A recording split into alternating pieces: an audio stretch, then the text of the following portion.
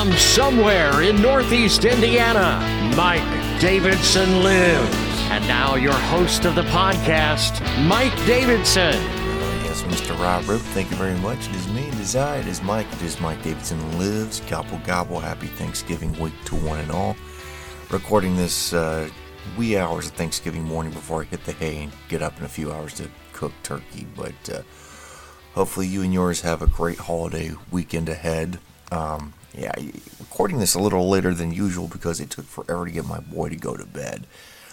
Logan, there are two things he likes to do. He likes to eat and he likes to avoid sleep. He does both very well. And he slept for like maybe 45 minutes before he was up for another 2 hours running around the living room, but I think he's finally passed out. But he's going to have a big day tomorrow. His grandparents, his Uncle Jacob's going to be up here. My wife's mom, his other grandma, of course, just 3 houses down, she's going to be here, and there's going to be a big plate full of food for him. And there's just going to be some food for the girls too, but they are notoriously picky, so I doubt that they're going to clean their plates. Logan, he'll put it away. I got kind of into an argument with my 5-year-old daughter when I got back from work this evening, because I put the Christmas tree up Sunday. We haven't put the ornaments on it yet, but the tree's up, the lights are on, and whenever possible during the season, I kind of like to have all the lights off in the living room, except for the Christmas tree, because it has that soft glow, and it's pretty nice, tranquil, calming. She kept wanting to turn the Christmas tree lights off, and I said no, they stay on, and she just kept going on and on about it, and I don't understand this, especially since, kids are supposed to be excited about Christmas. I don't know if she's just doing it to be contrary or what, but I eventually won out because, well, I'm the parent, but I was just getting some pushback on that, which I found very bizarre. I did find time to squeeze in Planes, Trains, and Automobiles tonight. Have that on DVD. Do not have the 4K Blu-ray that came out for the movie's 35th anniversary this week. 35 years old, can you believe it? But watched it all the way through, unedited. It's great. And then had the TV on as background noise on AMC, and they air the TV edit, and my God in heaven, terrible. First of all, AMC has this really bad habit of hot clocking things. And that's a radio term for those playing along at home. Hot clocking is back in the day when, to squeeze more commercials in, radio stations would play songs faster at a higher speed. Not so much that it sounded like chipmunks, but you could definitely tell listening to other stations that there was something afoot. And anytime any music got played during Planes, Trains, and Automobiles, noticed that. And they were editing out all sorts of things, like the infamous hotel room rant with Steve Martin and John Candy. John Candy called him, a tight ass and a jackass, which compared today, that those words are kind of safe. Those are PG-13 words, but I don't know what they were doing, if just trying to appeal to families, but they edited that out. And the rent-a-car scene, which not so safe, the very thing that got Planes, Trains, and Automobiles the R rating back in the day, they butchered the hell out of it, and it didn't look right the way they edited everything. This is another reason why you should own beloved classics and not leave it in the hands of network television, cable television, or even streamers. Who's to say that one day those things won't get streamed or edited on the streams? Because, we live in kind of a politically correct society now. Anything could be altered. They're already doing it with Lizzo and Beyonce songs. Let's see, earlier this week, Joe Biden pardoned a couple of turkeys, none of which were his son. Non-political talk here.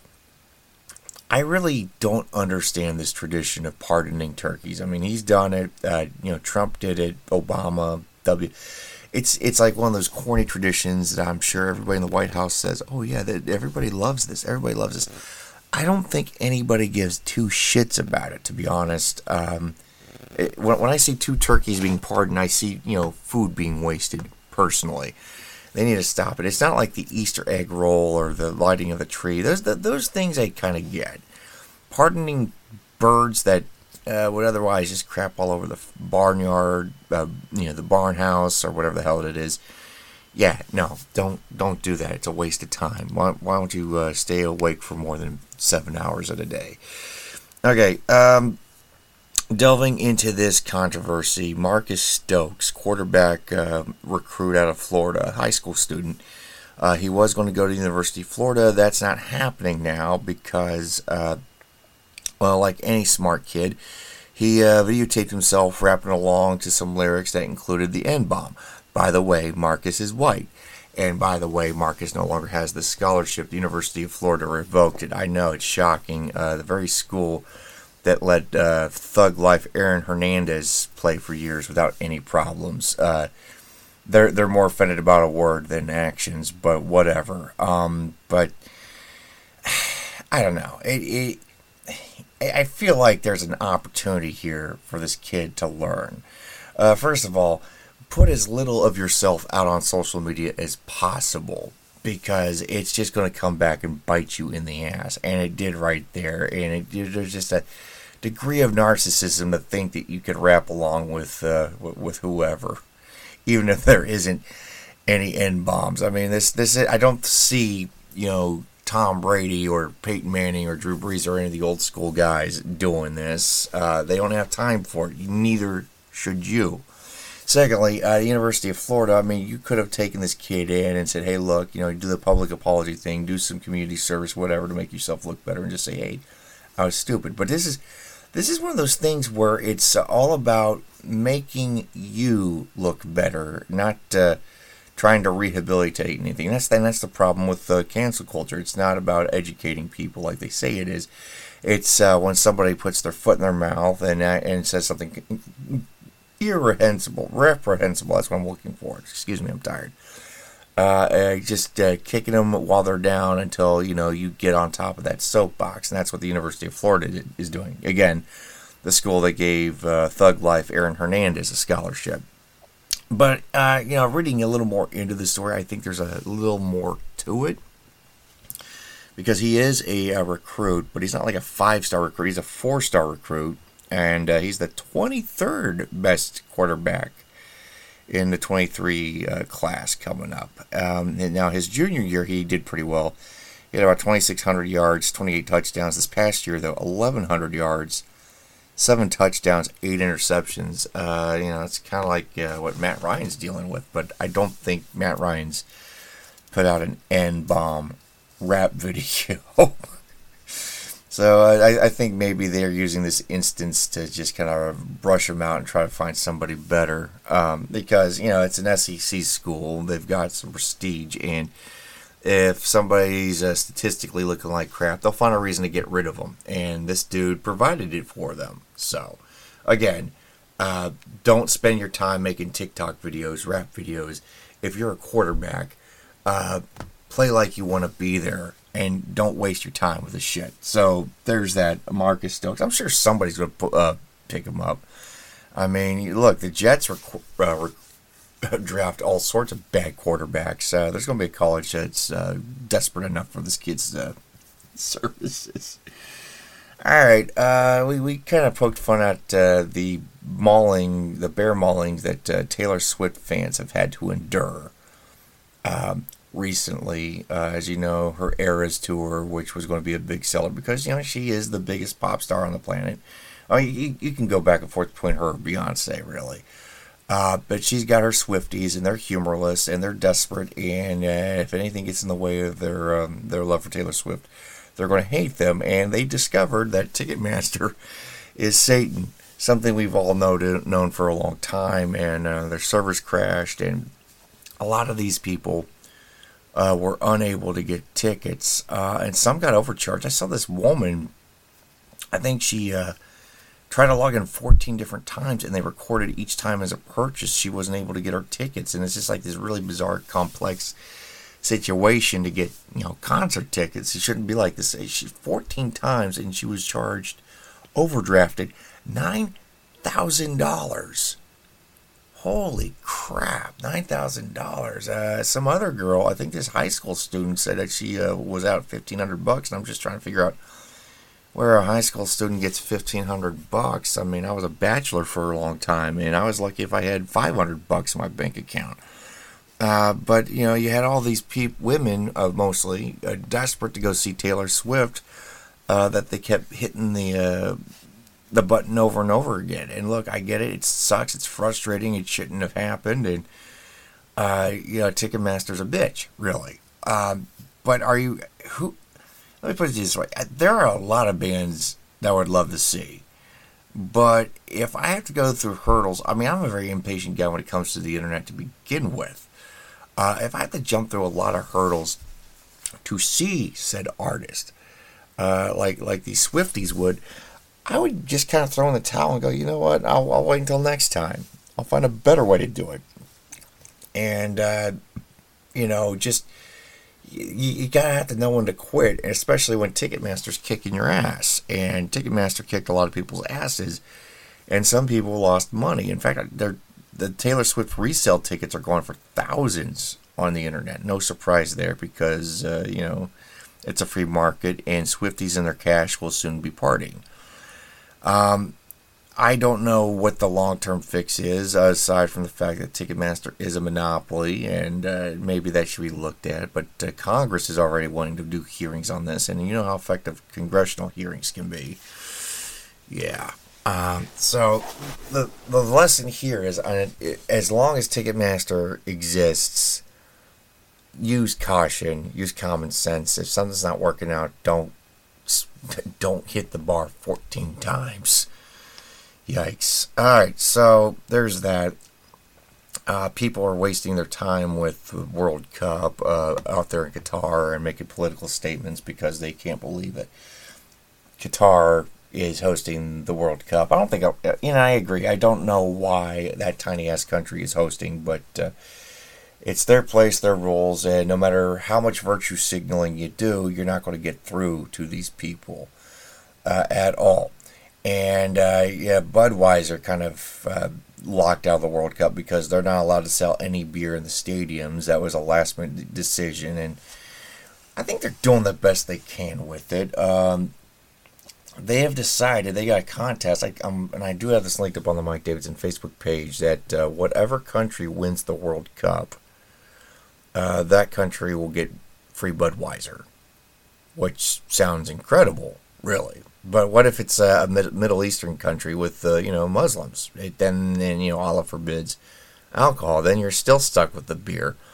So if that happens, maybe they should give away a few cases to, podcasters that mention this story. I would be glad to take. Look, Budweiser's all right. I can drink it. I'm not too much of a beer snob. But I don't want that to go to waste.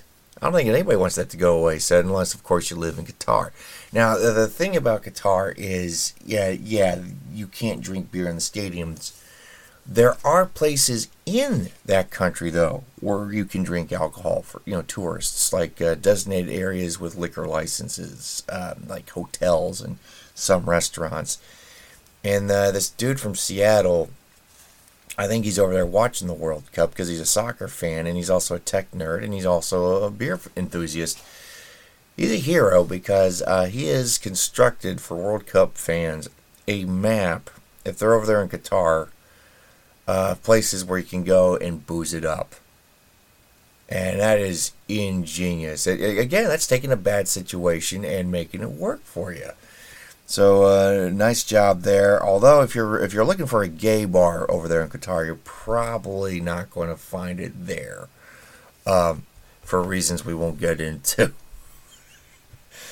But yeah, good on this guy for doing what he does, helping out some soccer fans that desperately need a beer or three after watching some of these games, because I hear it's been kind of dreadful.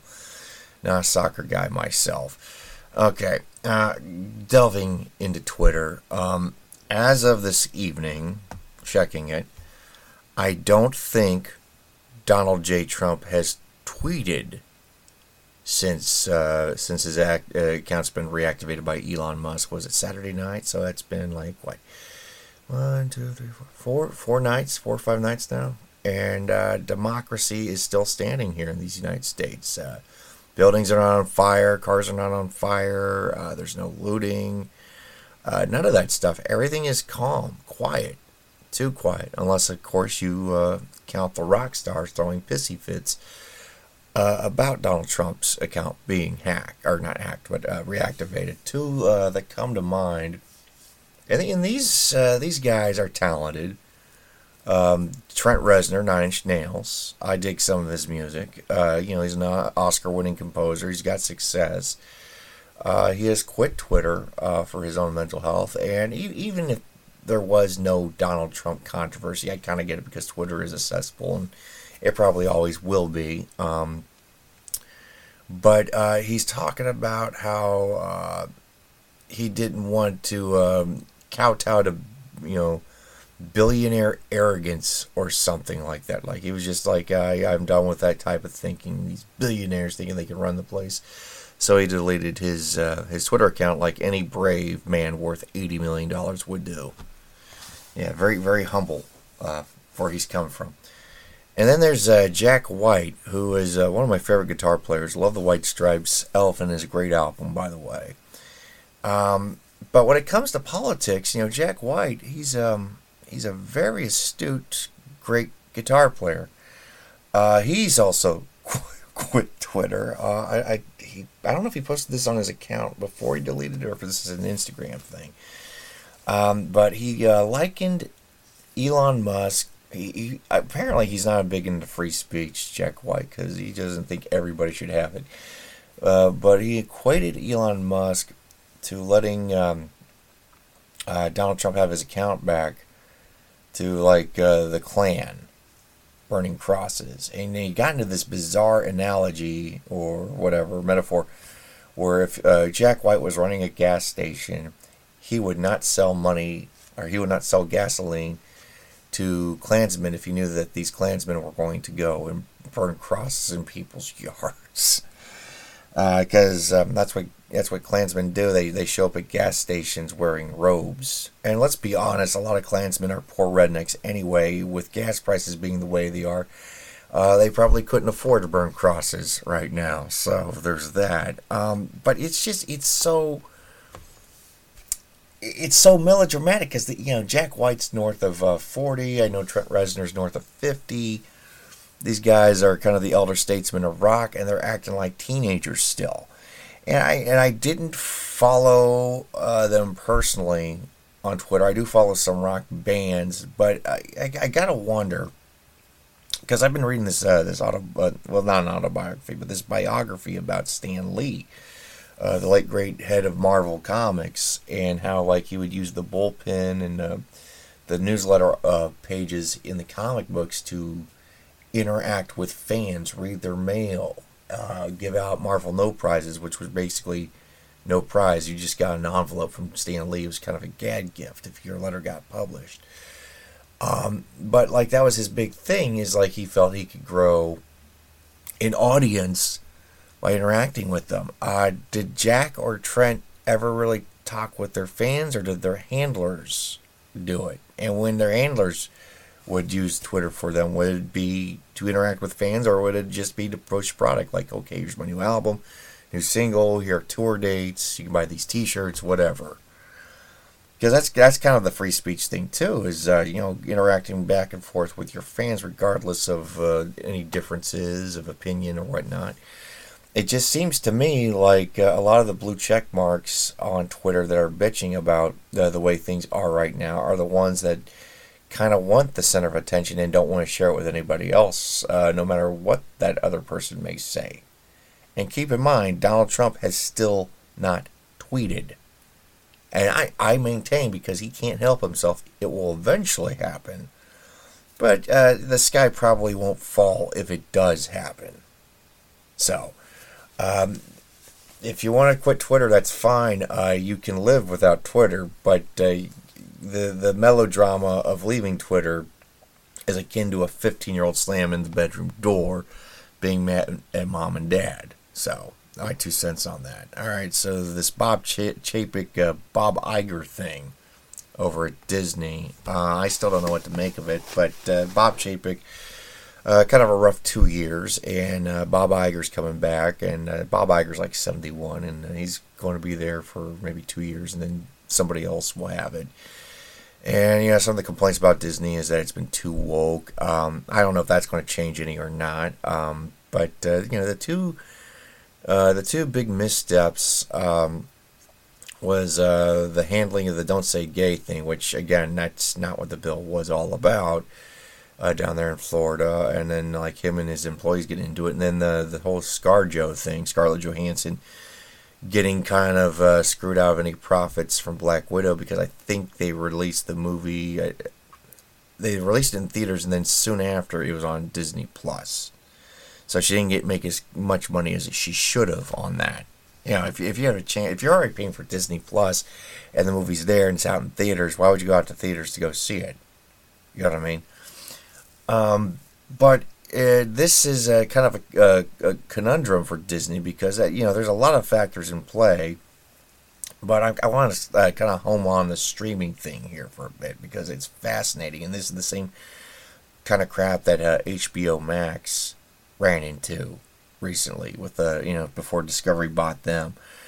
Is studios still don't understand how to monetize the internet, and especially when it comes to streaming platforms and getting that return on investment.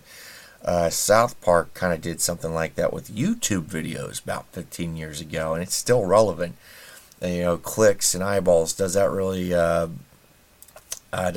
translate into money? Because Iger helped launch Disney Plus back in 2019 before he left, and Chapek took over, and Chapek was trying to push more content onto Disney Plus. And, that meant losing some money at the box office, not getting some of that cash back that they needed. And granted, there was that whole pandemic thing, but even when things quieted down with that thing, there seemed to be quite a push on there. I mean, what was it? Disenchanted, exclusive on Disney Plus. They didn't even try putting that out in the theater, and that's just been recently released.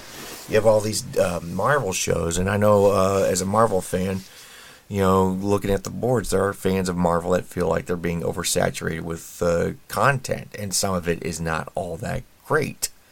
I know a lot of people are bitching about that She-Hulk season finale, which I did not see. I just heard about it, and yeah. So you have all this content, and you have this flat subscription rate. You don't have box office. You don't have the theater.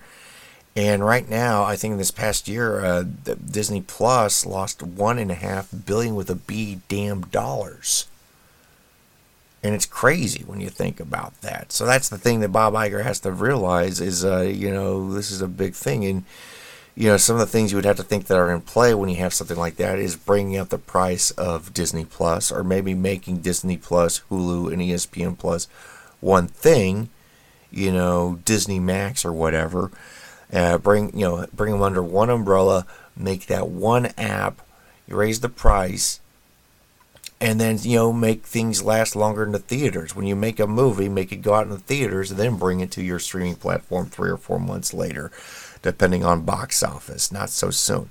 Because, HBO Max, Warner Brothers, had that problem, and was struggling. I mean, here's a studio that has access to Looney Tunes, DC Comics, Harry Potter, The Sopranos, all sorts of classic movies from Casablanca to Goodfellas. I won't say dirt, but just a huge selection, a huge catalog of content, and they couldn't monetize it, and they were losing money on it. And, Disney's got a nice little chunk of content, under their umbrella with, their own stuff, Pixar, 20th Century Fox, Marvel, Star Wars, all of that stuff. And they can't monetize it, and they're making content. They're making things like The Mandalorian, and they're making things that are divisive, like, Obi-Wan Kenobi. That was a bad show. Book of Boba Fett. That was a bad show. And this show Andor, which I have not seen because I'm kind of burnt out on Star Wars.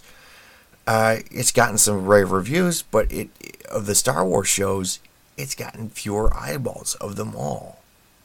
And so that's not bringing in the streaming numbers.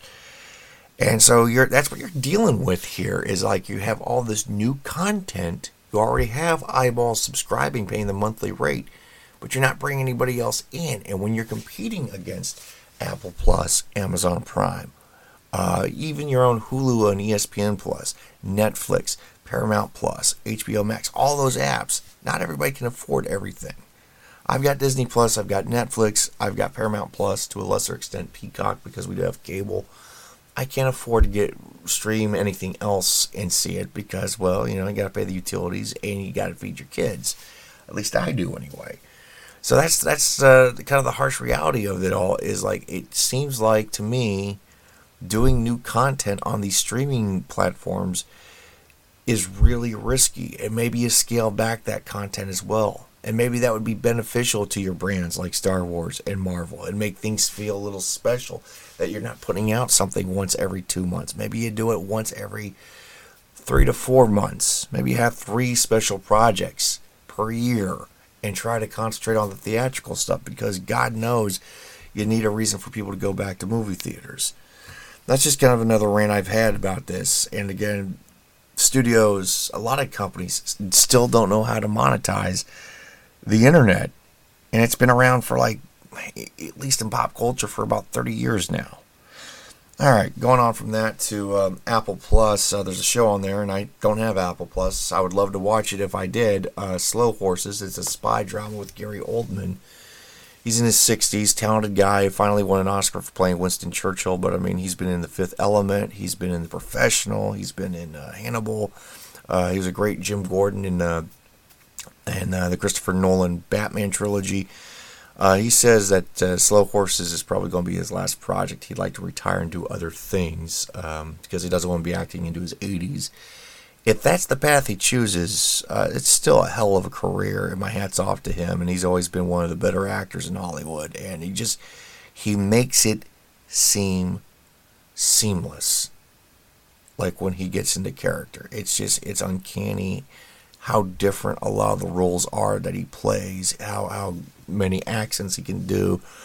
I know a lot of people talk about Daniel Day-Lewis being one of the greatest actors out there, and I'm not taking anything away from Daniel Day-Lewis, but Gary Oldman has to be in that conversation too.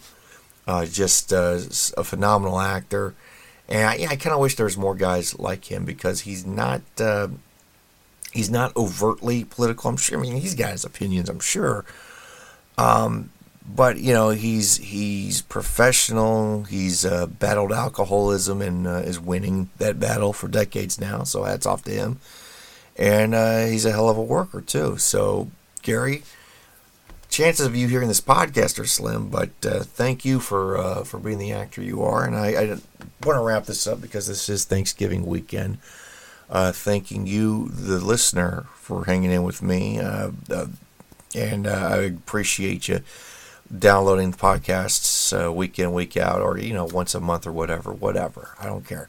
I am thankful for God. I'm thankful for being in the United States, where I do have the First Amendment for as long as it lasts. My wife, my beautiful wife, I love her dearly. My daughters Lana and Hazel, my son Logan, my mother-in-law, my parents, my brother, my sister's husband, Jared, who's a pretty decent brother-in-law, and all the family and friends I have in my life. Thank you very much.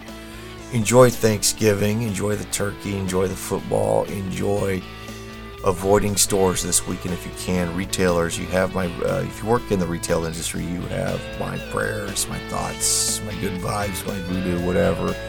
You'll get through it. Until next time, stay fresh, cheesebags. You've been listening to Mike Davidson Live. Be sure to check him out on social media.